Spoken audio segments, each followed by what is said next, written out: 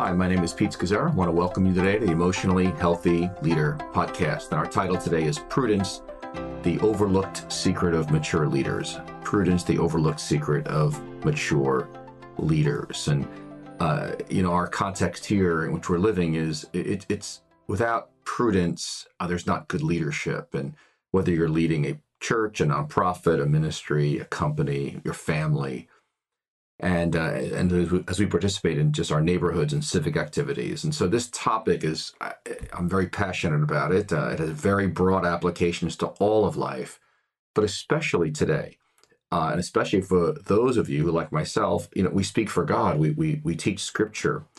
And now we're involved in a global pandemic with a lot of news and conspiracy theories, and there's a lot of information floating around, and it's very easy to begin saying things that are not prudent or wise. And it's very important to remember that when we speak for God, from Scripture, from a pulpit, for example, and then we begin speaking on other things which are outside of our expertise, as James 3 says, there'll be greater judgment for those who are teachers, in Scripture. Why? Because we carry authority, we carry power in our lives that we exert and influence over other people. And so let me just introduce a bit of the context in which we're living. And this topic of prudence applies to, of course, all of life and all of leadership. But as I said, it's particularly important today. There are enough conspiracy theories floating around right now that I realize they're only going to be increasing with time. And in fact, there was an article recently in a magazine about American conspiracy theories are entering a dangerous new phase. And so I see it everywhere from my own family, in-laws, fake news, real news. Who do you trust? Questions have been coming to me from people about what news do you trust? And so there's information going around, everything from, this virus, coronavirus, was intentionally disseminated by China or maybe even Russia. In China, they say the U.S. implanted the virus there in China, or others are saying that this was done by George Soros or Bill Gates because they want to use the vaccination as a microchip to control the world's population.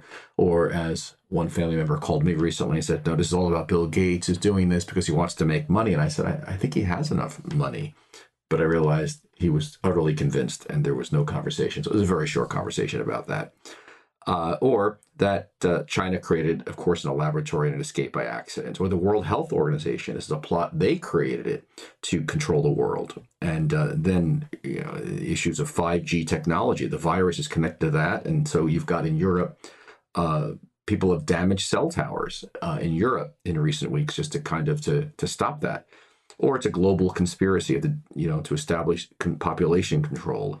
People have accused Anthony Fauci, who is Dr. Anthony Fauci, who's like the primary spokesman from the science community on behalf of the United States, that he's behind this. And he's from the deep state, and then the whole issue of the deep state, and Hillary Clinton, Barack Obama, even Tom Hanks. And now the question is being raised, even if they develop a vaccine, what happens if half the country refuses to take it because they believe it's actually a conspiracy theory? And what really makes this confusing is it gets all mixed in with God and religion and end times and the Great Awakening. And so very challenging to lead in these times and be wise in these times. But just a pause before I launch into prudence. I mean, the murder, if you look at like conspiracy theories, they've been part of history from as far back as I know. Just think of American history, everything from the conspiracy theories around the JFK assassination or Martin Luther King assassination. I remember reading about Roosevelt in World War II, that we actually started World War II and Pearl Harbor because we wanted to uplift the economy, that Roosevelt himself was working for the Soviet Union, the World Trade Center. And again, I live here in New York, and I remember some of the theories that were going around about the World Trade Center, that we had actually planted those bombs inside those. And I had friends, I remember, giving me articles about that right around 9/11, that we'd done that for various reasons. The Holocaust, that was a conspiracy theory of Jews that helped cause that to happen, that was believed in Europe, and anti-Semitism was flowing out of that, and et cetera, et cetera. And so when I became a believer in the early days, I remember I was a very young Christian, maybe a couple of months, and a fellow I knew came to me and started talking to me about, the end of the world, and we were about to enter the end of the world, and various people being the Antichrist, and I was just like, oh my gosh, and and then it seems like every invasion, whether it's in Iraq invasion of the Soviet Union at one point, and our invasion of Iraq, and I mean that was the end of the world, and how it all fit in with prophecy of Revelation, and but again, so often this is being approached from a narrow view historically, and so if you look at actually history and look at even people being considered the Antichrist, it goes way back. You can look at Peter the Great and Pope John the 22nd and Mussolini and Napoleon, and of course Hitler. So there's nothing more important. Let me just, before I launch into Prudence, and I'm going to give you the end right now in the beginning, which is there's nothing more important that we are grounded in God. Please, that is God's heart for you and for me. In other words, we're grounded in Scripture. So if you read passages like Jesus talking about the end times in Matthew 24, it just gives such a great perspective about birth pangs, about God's him calling us to discernment and prudence. And you read the book of Revelation again, read it properly, and I'll talk about that in a few minutes. But we want to be grounded in Scripture, getting God's perspective. We want to be grounded in silence and solitude and prayer. That we're breathing, we're relaxing, we're not moving from anxiety, but we're really listening to God. We're silent and still before Him, and then we're getting wise counsel. There's good and there's bad counsel, and then we're being faithful, as Jesus talked about the end when He talked about the end of history. That His whole thrust, in for example, Matthew 24 and 25 is that we would feed those whom God has given us. We'd be faithful to give food to those whom God has given us, spiritual food. Now, again, it could be your family, it could be your circle of influence, it could be your ministry, your church, your company, whatever it is that you're leading. But you want to feed those that God has given you. Again, feed them God's food. You want to be faithful to the talents God has given you, whether you're 1 or 2 or 10.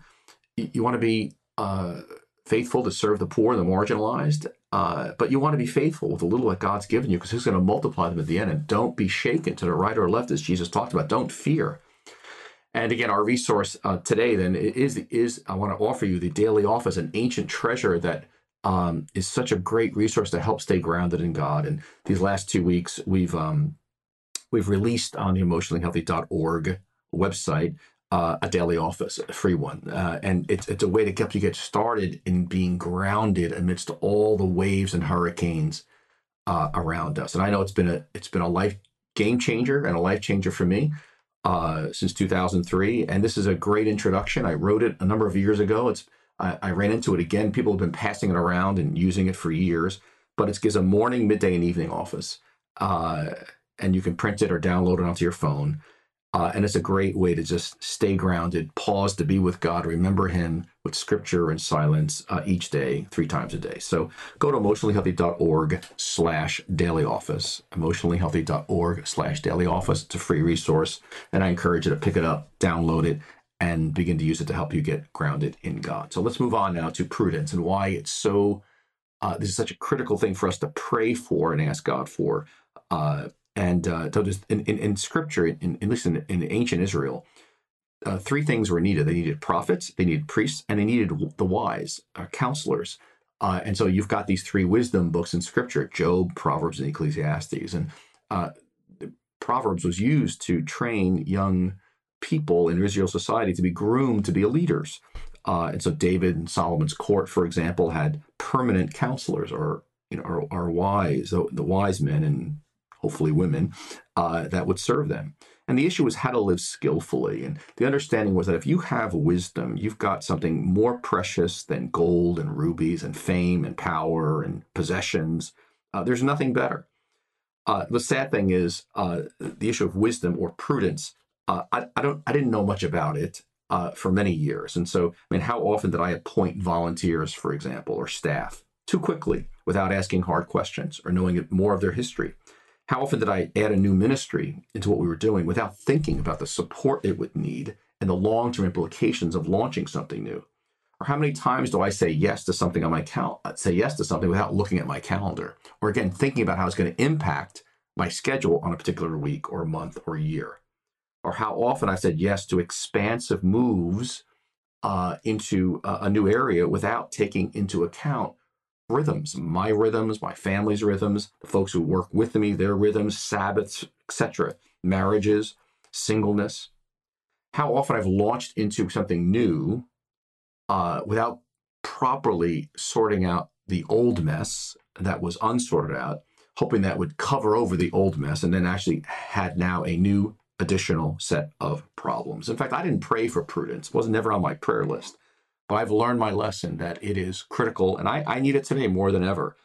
And so, again, Proverbs classifies people in three different ways. We classify people by race and economic class and language and geography and age, Enneagram numbers.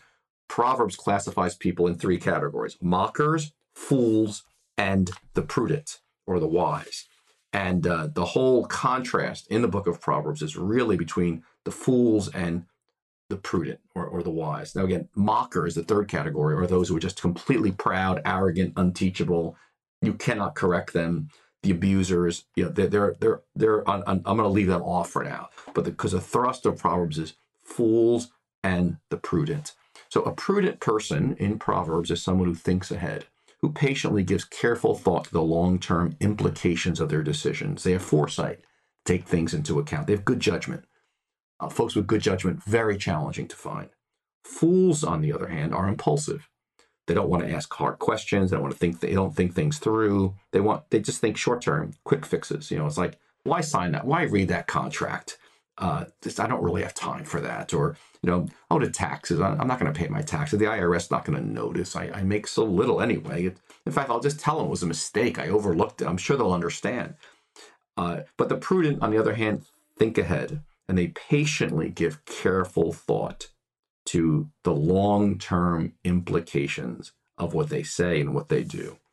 It's a little paragraph I'm going to read. It's from actually the Emotionally Healthy Leader book on prudence. It's a wonderful little summary. And it reads like this: prudence has been called the executive virtue, meaning it enables us to think clearly and not be swept up by our impulses or emotions. Prudence remembers past experiences, our own and others, and draws out applicable lessons and principles. It partners with humility and willingly seeks counsel from others with more experience. Prudence is cautious and careful to provide for the future. Prudence asks, feelings aside, what is best in the long run? It carefully considers all relevant factors, possibilities, difficulties, outcomes. Perhaps most difficult or most important is that prudence refuses to rush. It's willing to wait on God as long as it takes, and it gives the decision-making process the time it needs. So Proverbs says, for example, 14:8, the wisdom of the prudent is to give thought to their ways. I would encourage you to memorize that verse. The wisdom of the prudent is to give thought to their ways. The prudent carefully consider their steps, 14:15. The prudent see danger and take refuge, but the simple or the fools keep going and they pay the penalty. And so again, to be hasty, a person's wisdom gives them patience. The hasty approach is quick and sloppily planned and half-planted. So let me half implement it. So let me give you a few examples of some areas, and then we'll circle back to some specific applications to our present day. Let's take the example of finances. It's just, how common is it that so many people, such large numbers of people, are fools with finances? No budget, no planning for the future, incurring credit card debt at 18 to 25%. Whole industries are built in basically taking advantage of folks who are not prudent with their finances, who are acting foolishly, and not taking the time to do the math of what's really involved as they pay the minimum amount on a credit card, not realizing they're paying triple what they originally borrowed or quadruple. Or going to nice restaurants and buying new things and not living in reality, impulse buying. I had a good friend who went to college with that eventually made a great deal of money as a lawyer. And at one point over $1 million a year. And I remember being with him and he was just riding high and country clubs, all that stuff, and cars and great restaurants and boats. And make a long story short, he got himself in a situation where he ended up going through a divorce. He had a partner who betrayed him, took half his business. He had an accountant that was not doing a good job. He wasn't watching over the accountant, who ended up not paying taxes. Make a long story short, he lost everything and ended up in enormous debt, which took him multiple years to dig out of. He has dug out of it. But he recognized he was a fool in the way he was living his life. People get, you're doing a little work on your kitchen, for example. You want to get a new sink put in or a new tabletop. You want to hire a contractor, but instead of getting 3 bids from different contractors, you get one, and you say, I like this guy. He's good. I'm sure it's fine. Because why? It's too much work and too much time to learn about what's actually involved and get 3 bids. I remember I had a good friend growing up I grew up with this in 2nd grade, who eventually went into being a stockbroker. And I forget, he was at a time when the stock market was booming. And he called me and said, listen, Pete, you got to put your money in the stock market. He goes, it's unbelievable. Everyone's making money. And at this time, I didn't know anything about the stock market. I had $5,000 to my name, Jerry and I. And he says, give it to me. I promise you, we're going to double it, in a year. So, of course, I gave it to him. And then there was a big crash. And before I knew it, it was down to $2,500. And I was just a fool, just foolish, and I waited it out until it went back up to where, basically started and got it out. And then eventually worked with an advisor who specialized on that, or a team of people over the years to set up thinking about long-term finances and retirement accounts and all that stuff. But the prudent see danger, it says in Proverbs 22, and take refuge. But the simple, the fools, keep going, and they pay the penalty. So finance is an excellent area to see where you see prudence versus foolishness. Then you see prudence in decision-making. Fools make decisions by impulse. They believe everything they're told. And so I think of folks, when I can still remember when it was after college or after high school, friends would say, I'm not going to go to college. When I go to college, I can get a job here for, X number of dollars. But at 17, 18, it seemed like an enormous amount of money. But it was foolish because I wasn't thinking long-term about, career and what that could be. I still meet people who say, I went to Florida, or I went to a certain place. I loved it. I'm moving. Or I bought a place. And there's no traffic there. And based on one visit, we're moved. Or folks who go look to buy a house and they see one part of the house they love, such as a basement or a particular room, and they buy the house. But it's an impulse buy without really thinking through, everything else. Or I'm so mad at my boss, I'm quitting. They don't have another job lined up. They haven't thought it through. It's just a bad moment and they quit. Or I'm desperate to buy a car. I go look at this car. It looks beautiful. The price seems right. But I don't want to offend the seller. I really liked him. I don't want to offend the seller by asking my mechanic to come over or bring it to my mechanic. So I'm just going to buy it. Foolish, Or I had an aunt that didn't believe in doctors. And her decision was, I'm not going to doctors because they're all crooks. They're bums, they're thieves, and they'll kill you. And I can't trust the hospital either. She died very young. I remember being at her funeral saying, this is a tragedy. One of my many of my PhD in mistakes was, and lack of prudence, was in our early years of starting we have a community development corporation. And we started that. I remember being very eager and anxious to get that thing moving. And a fellow had offered some money, and I remember being frustrated as we were waiting to figure out what the community really needed. Of course, when you launch any new program, it's something like a community development, it takes a lot of time. And I just remember being in a meeting and saying something so foolish myself. We just need to do something, I said. And people listened to me, and we did something. The problem is it was dumb, and we wasted a lot of money. And again, the wisdom of the prudent is to give thought to their ways. That's why it's so important to pray for prudence. I wasn't praying for prudence. God's process cannot be hurried in decision making. When we do, it's a mess. One of my favorite quotes is by Rilke, the German poet in the early 1900s, who wrote this. He wrote, have patience with everything that's unsolved in your heart and try to cherish the questions themselves. Perhaps one day, gradually, you'll live into the answer. So be comfortable just holding the questions as information's coming at you. As you get more and more information, decisions become much clearer. Again, that's prudence. Let me take another area, words. I come from an Italian American family. We say everything out loud, and make promises we can't keep, exaggerations, again, not being able to follow through. And I realized I would say words that were spoken out of anxiety. I still do it sometimes, or desire to impress or need to control. I love how Proverbs 29 says, do you see a person who speaks in haste? There is more hope for a fool than for them. A fool doesn't say things that they don't know. There's this, you look up on the internet, it's very interesting. You look at famous last words people said that were just foolish. Thomas Watson from IBM chairman in 1940 said, I think there's a world market for about 5 computers. Or the producer of 20th Century Fox in 1946 when TVs were starting. He says, TV won't last because people will get tired of staring at a plywood box every night. Or someone said to Elvis early on in the 1950s, Elvis Presley in Nashville, you ain't going nowhere, son. You ought to get a job driving a truck. And the list goes on.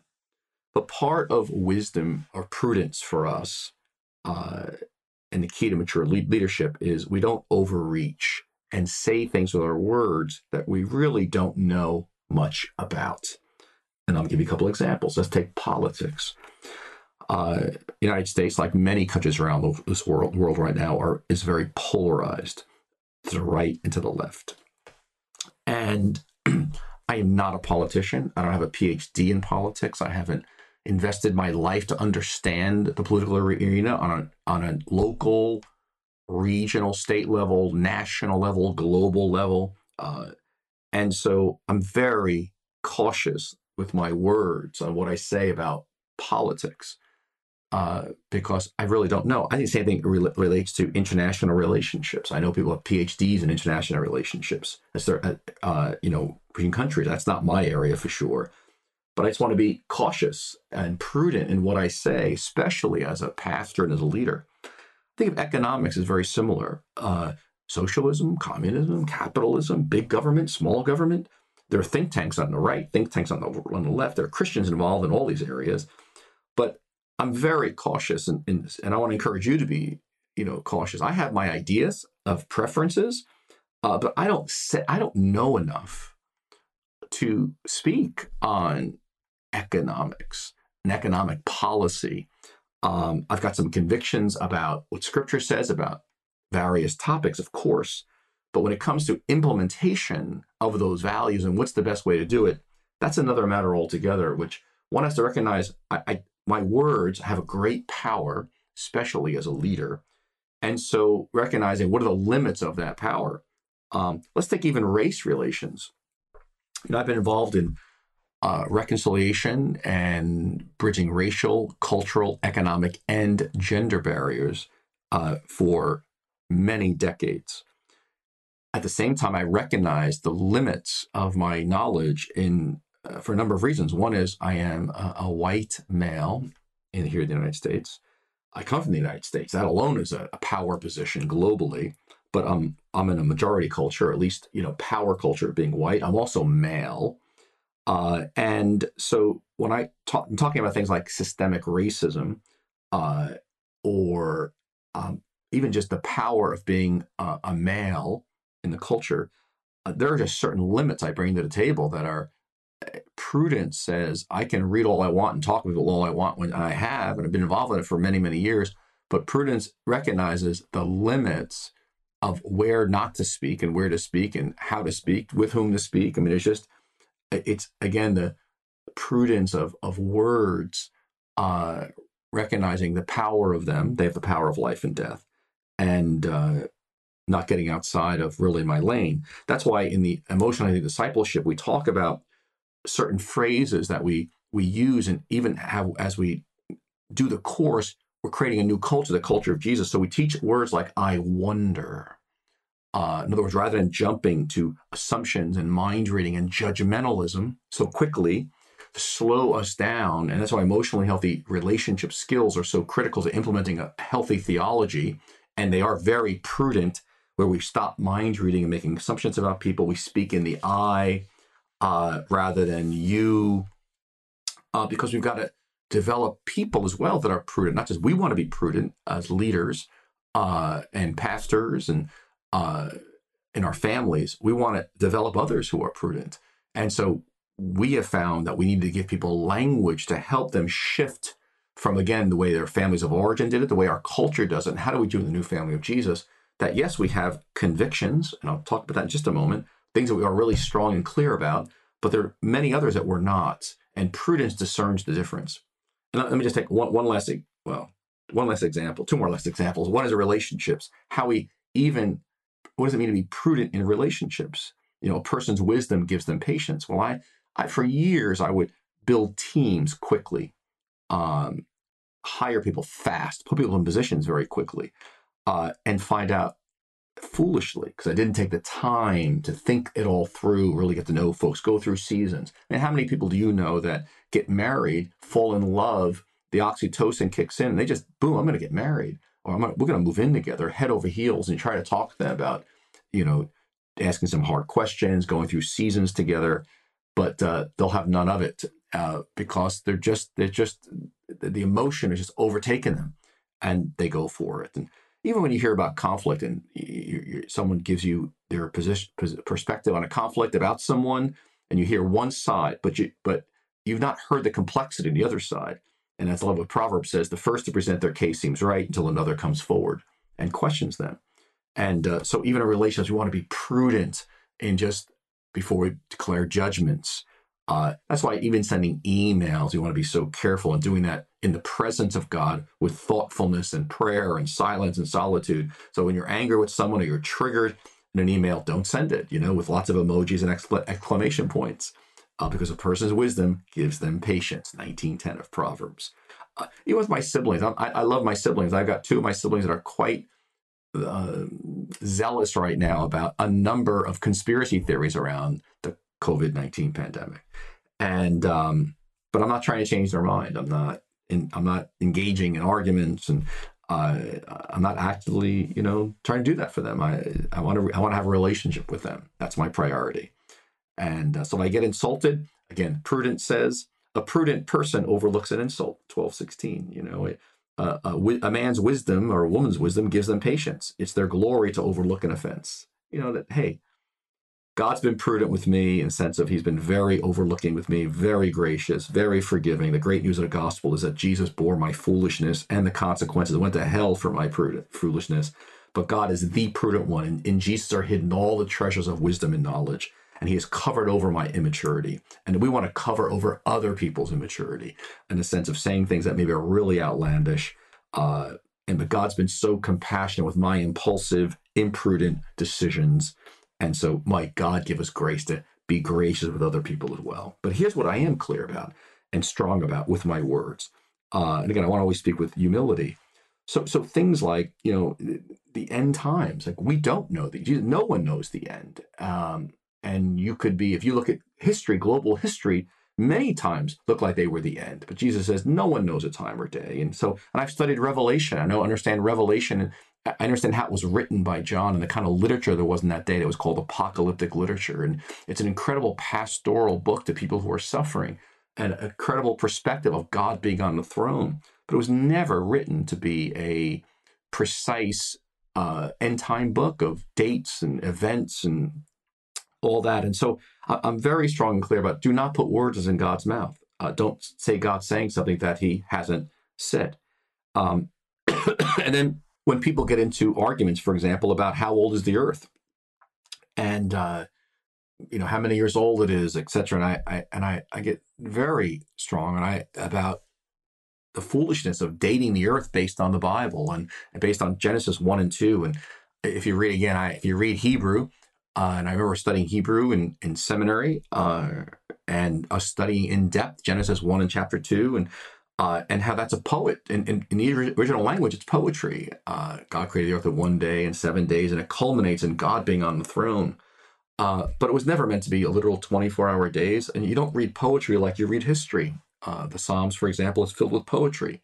So are the prophets. Many poetic segments of that. We don't read poetry like you read a history book. And you've got to read scripture as it was intended to be read, whether it's a gospel, a prophet, a law, or wisdom literature. And scripture is I'm very clear. Don't, that's, you're putting words in God's mouth, like, don't do that. Empires come and go. I know the United States or the Western culture is not God's chosen people. It will pass away. God is on the throne. There's great uncertainty. That's not new in history. There will be a new heaven and a new earth. And everything's fine in God's hands, and he's working out a plan.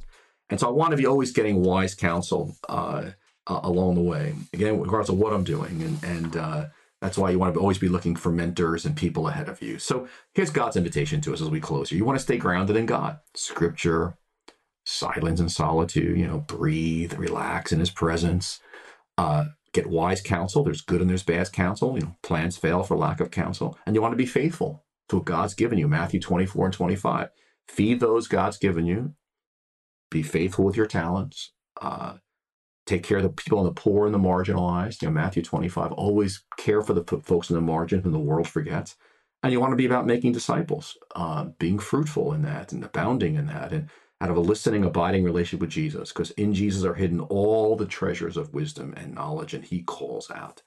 So stay grounded. And let me invite you again to that, go to emotionallyhealthy.org/daily office and get that new resource on the daily office, that ancient resource to help stay grounded. It's carried me for years. Again, you can print it or download it, and may God use it to help you stay grounded in these turbulent times in which we're living. And if you're listening to this after the turbulent times in which we're living, you can rest assured other turbulent times will come. And so as Proverbs 8 says, does not wisdom call out? Does not understanding raise her voice? And then it says, you who are simple gain prudence, for wisdom is more precious than rubies, and nothing you desire can compare with her. God bless everybody. Have a wonderful, wonderful day.